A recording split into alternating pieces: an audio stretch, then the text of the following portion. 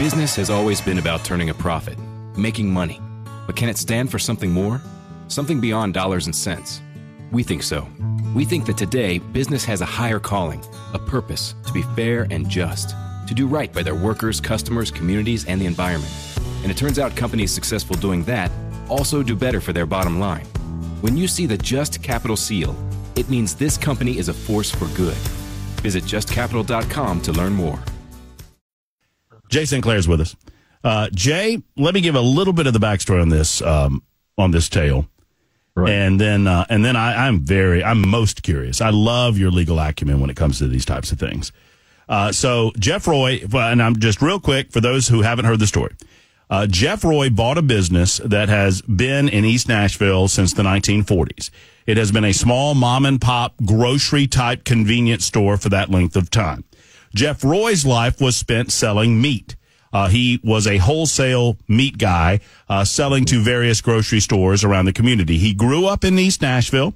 His father was an iceman, sold ice to businesses in East Nashville. And that's how Jeff became familiar with the owner of the business, who was getting up in age, and he bought the business from the owner. Jeff Roy did in 2015.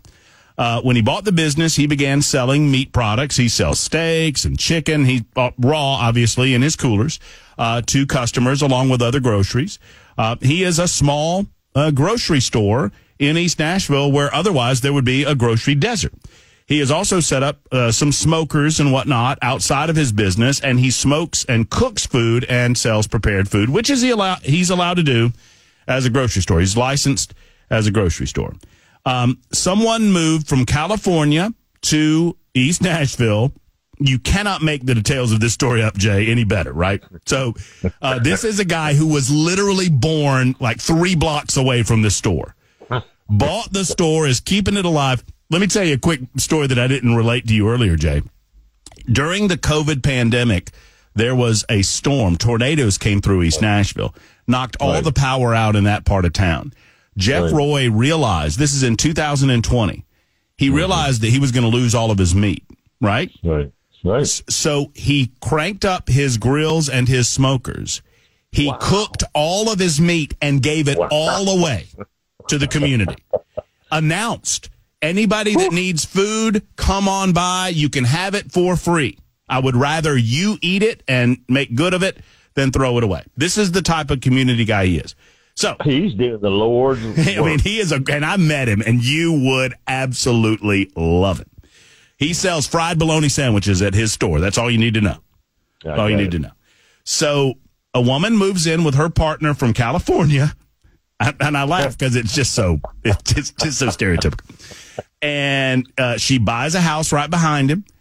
Mm-hmm. Between 2015, Jay, when he bought the location, and 2021, when she moved in, I want you to guess the number of complaints that were made against his business from 2015 to 2021.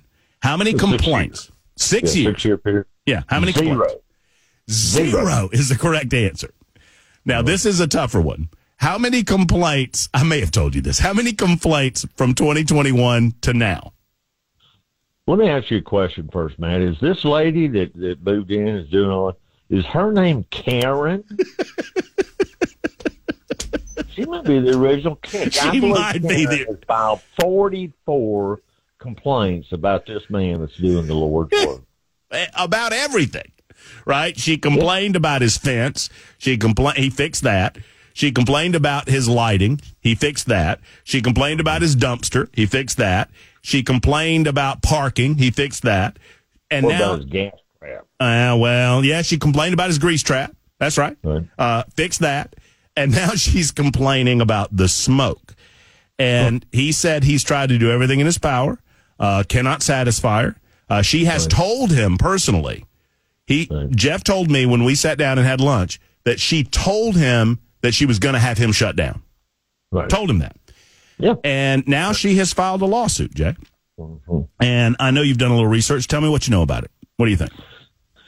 Well, the first thing is zoning. He's got to make sure that he's zoned properly. The fact that this is a private lawsuit, Matt, and the government is not coming out after him, makes me feel good for Jeff.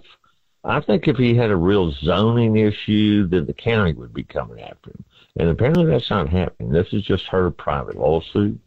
And this is what I think of when I think of this lawsuit. Well, there's a couple of examples. Let me start with an extreme one. The guy runs a pig farm out in the country. Uh-huh.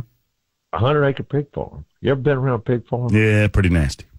Well, I'll give you one better. Have you ever been next to a paper mill? Oh, yeah. Well, I've driven by. Yeah. So a guy buys a 2-acre lot next to a paper mill. I mean, right downhill from it. Uh-huh. Man. Uh-huh. And then he writes him a letter and say, if y'all don't do something about this odor, I'm going to sue you. Well, I mean, wasn't the paper mill there Bell, first? Can he sue him? Bell, can he sue the paper company? Bell K, can the dude that bought the property next to the paper mill, can he sue the paper mill company? Absolutely. $400 in a crayon. Man, I am so proud you said that, Bill. He absolutely can sue him, and he absolutely can lose because he came to the nuisance, man. The nuisance was there when he bought the property. It was open and obvious, and he knew about it. It's like people buying a block away from the Fairgrounds Raceway, the National Fairgrounds, and then complaining about the noise.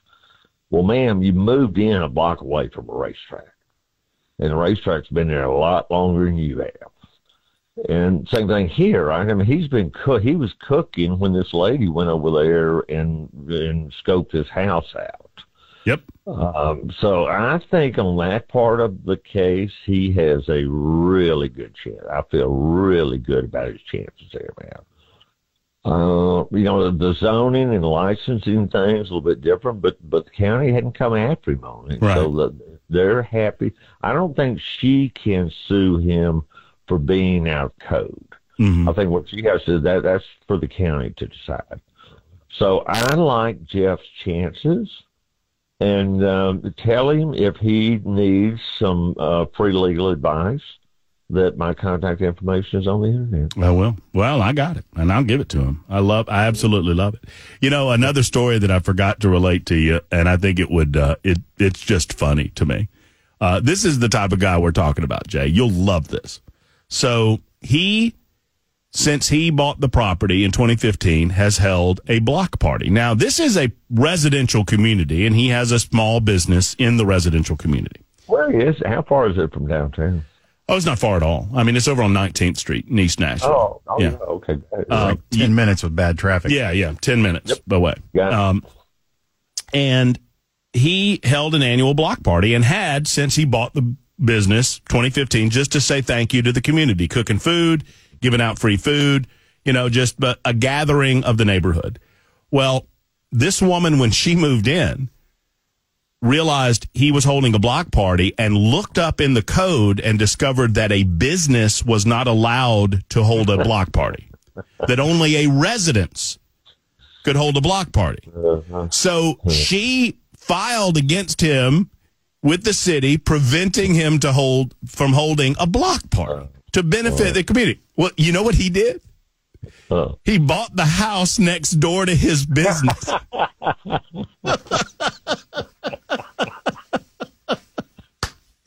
So Jeff is our kind of guy. He is our kind of people, man. He is our kind of people. I'll bet you money when she started all this, she was just expecting him to roll over. Oh, yeah. Oh, I'm certain. I am certain. Well, we'll help Jeff out any way that we possibly can. Hang in there, Jay, in just a moment. If you've got any questions for Jay St. Clair, if you've got any thoughts for Jay St. Clair, if you've got a concern from a legal standpoint, Super Talk 99.7 WTN coming up in about 10 minutes or so. My man Taylor Hicks is in the house. He's going to talk about a performance that he's got going on at the Franklin Theater in January. We'll also talk Christmas. We'll talk many other. I mean, who knows? We never know. That's exactly right. We'll talk about the ghetto, too. You never know what we'll get into when we talk with Taylor. That's coming up in about 10 minutes or so. Right now, Jay St. Clair is with us discussing legal matters of importance to, primarily Jeff Roy and Roy's Meat Service, but also of you. Are both of these for Jay? Is that right? All right, Jay, let me figure out how to do this. I'll put you on hold, and there comes Matthew in Clarksville with a question for Jay St. Clair. Matthew, you're up. I'm good, Matthew. So this involves Title 4D. So I know that can be a very complicated situation. But if all things are equal between the two parties, is it possible to defeat Title 4D? What is Title 4D? You need to help. You need to help a publicly educated guy from Georgia out. So it's part of the Social Security Act, and it deals with child support and how the state is able to go after parents and collect child support. And I'll be honest with you, there's a lot of lawyers that I've talked to here where I'm at that have no clue about what it is. They've never got into it, but basically it's child support, and it's part of the Social Security Act of 1935, I think.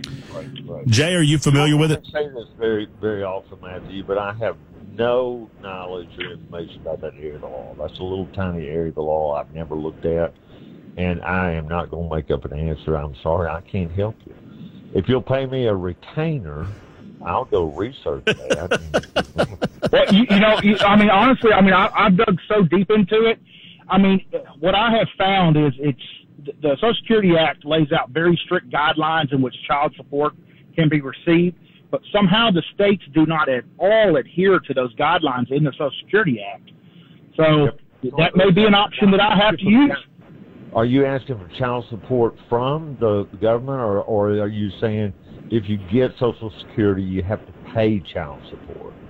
No. So I pay child support, but my ex-wife and I are equal in education, earnings, but they're still after me for child support, and they won't turn over any information of how they decide how it's done. There's a child support worksheet, but the child support offices will not provide any information. They say it's privileged. And I believe, unfortunately, the only way I'm going to get that information is if it becomes a criminal matter, because then they have to provide that information, correct? Well, I wouldn't. I hope it doesn't turn into a criminal matter. I'm sorry I can't help you, Matthew, but good luck with it. I'll research that. If you want to call back next week, maybe I can be a little bit. I promise you this, Matthew. Rarely do I see St. Clair stumped on any matter, but I never see him stumped 2 weeks in a row. So keep listening, and we will. I guarantee you, if Jay doesn't have an answer, he'll have somebody around Middle Tennessee that he can point you into the right direction. Ernest is next up. We've got about 3 more minutes, Ernest, but I'll give them to you. What's on your mind? Okay, I'll make it short and quick. A little factoid about RMS. I don't know if you ever had their green chili quesadillas or whatnot, but he got that recipe from a East Nashville landmark, a restaurant called S. Fernando's, who was a retired combat veteran. And for years and years, that place used to be right beside Lytton High School. But I know Roy's Meat Service. I go in there every month just to get those green chili and red chili quesadillas. And if you've never tried them, you need to try them. And just want to throw a little fact out there that came from the S. Fernando's that people have raved about since the day it closed. And just while Ernest is talking about it, and thanks for the factoid, Ernest, in a couple of minutes that we have left, I'm curious, Jay, and I don't want to presume anything, but if she in her lawsuit kind of exposes not a code violation, but maybe, if he's selling food and he's acting more as a restaurant than a grocery store, because he does a lot of hot food sales now. Is that something that the city can kind of solve for him in terms of grandfathering his business in because he's been at that location doing it that way? Yeah, they may can, or they may just say he's in compliance. This has gotten a lot of news on it, Matt. I'm sure the city's been out there, the county's been out there and inspected him. If they thought there was a problem, I believe they would have done something already, man. Yeah. So I don't think he's got to worry about the politicians. He's just got to worry about Karen. Well, that's right. And, you know, Karen's more aggravating than politicians, but you can deal with Karen's. Afford Anything is a podcast that teaches you how to be smart with your money. As a small business, you don't have the resources to pay the level of overhead and for the level of services that a Fortune 500 company could afford. So I certainly understand why, if you want to offer benefits, the providers of that fee is going to be higher because there's more account management per employee. Make smarter choices and build a better life. Afford Anything, wherever you listen.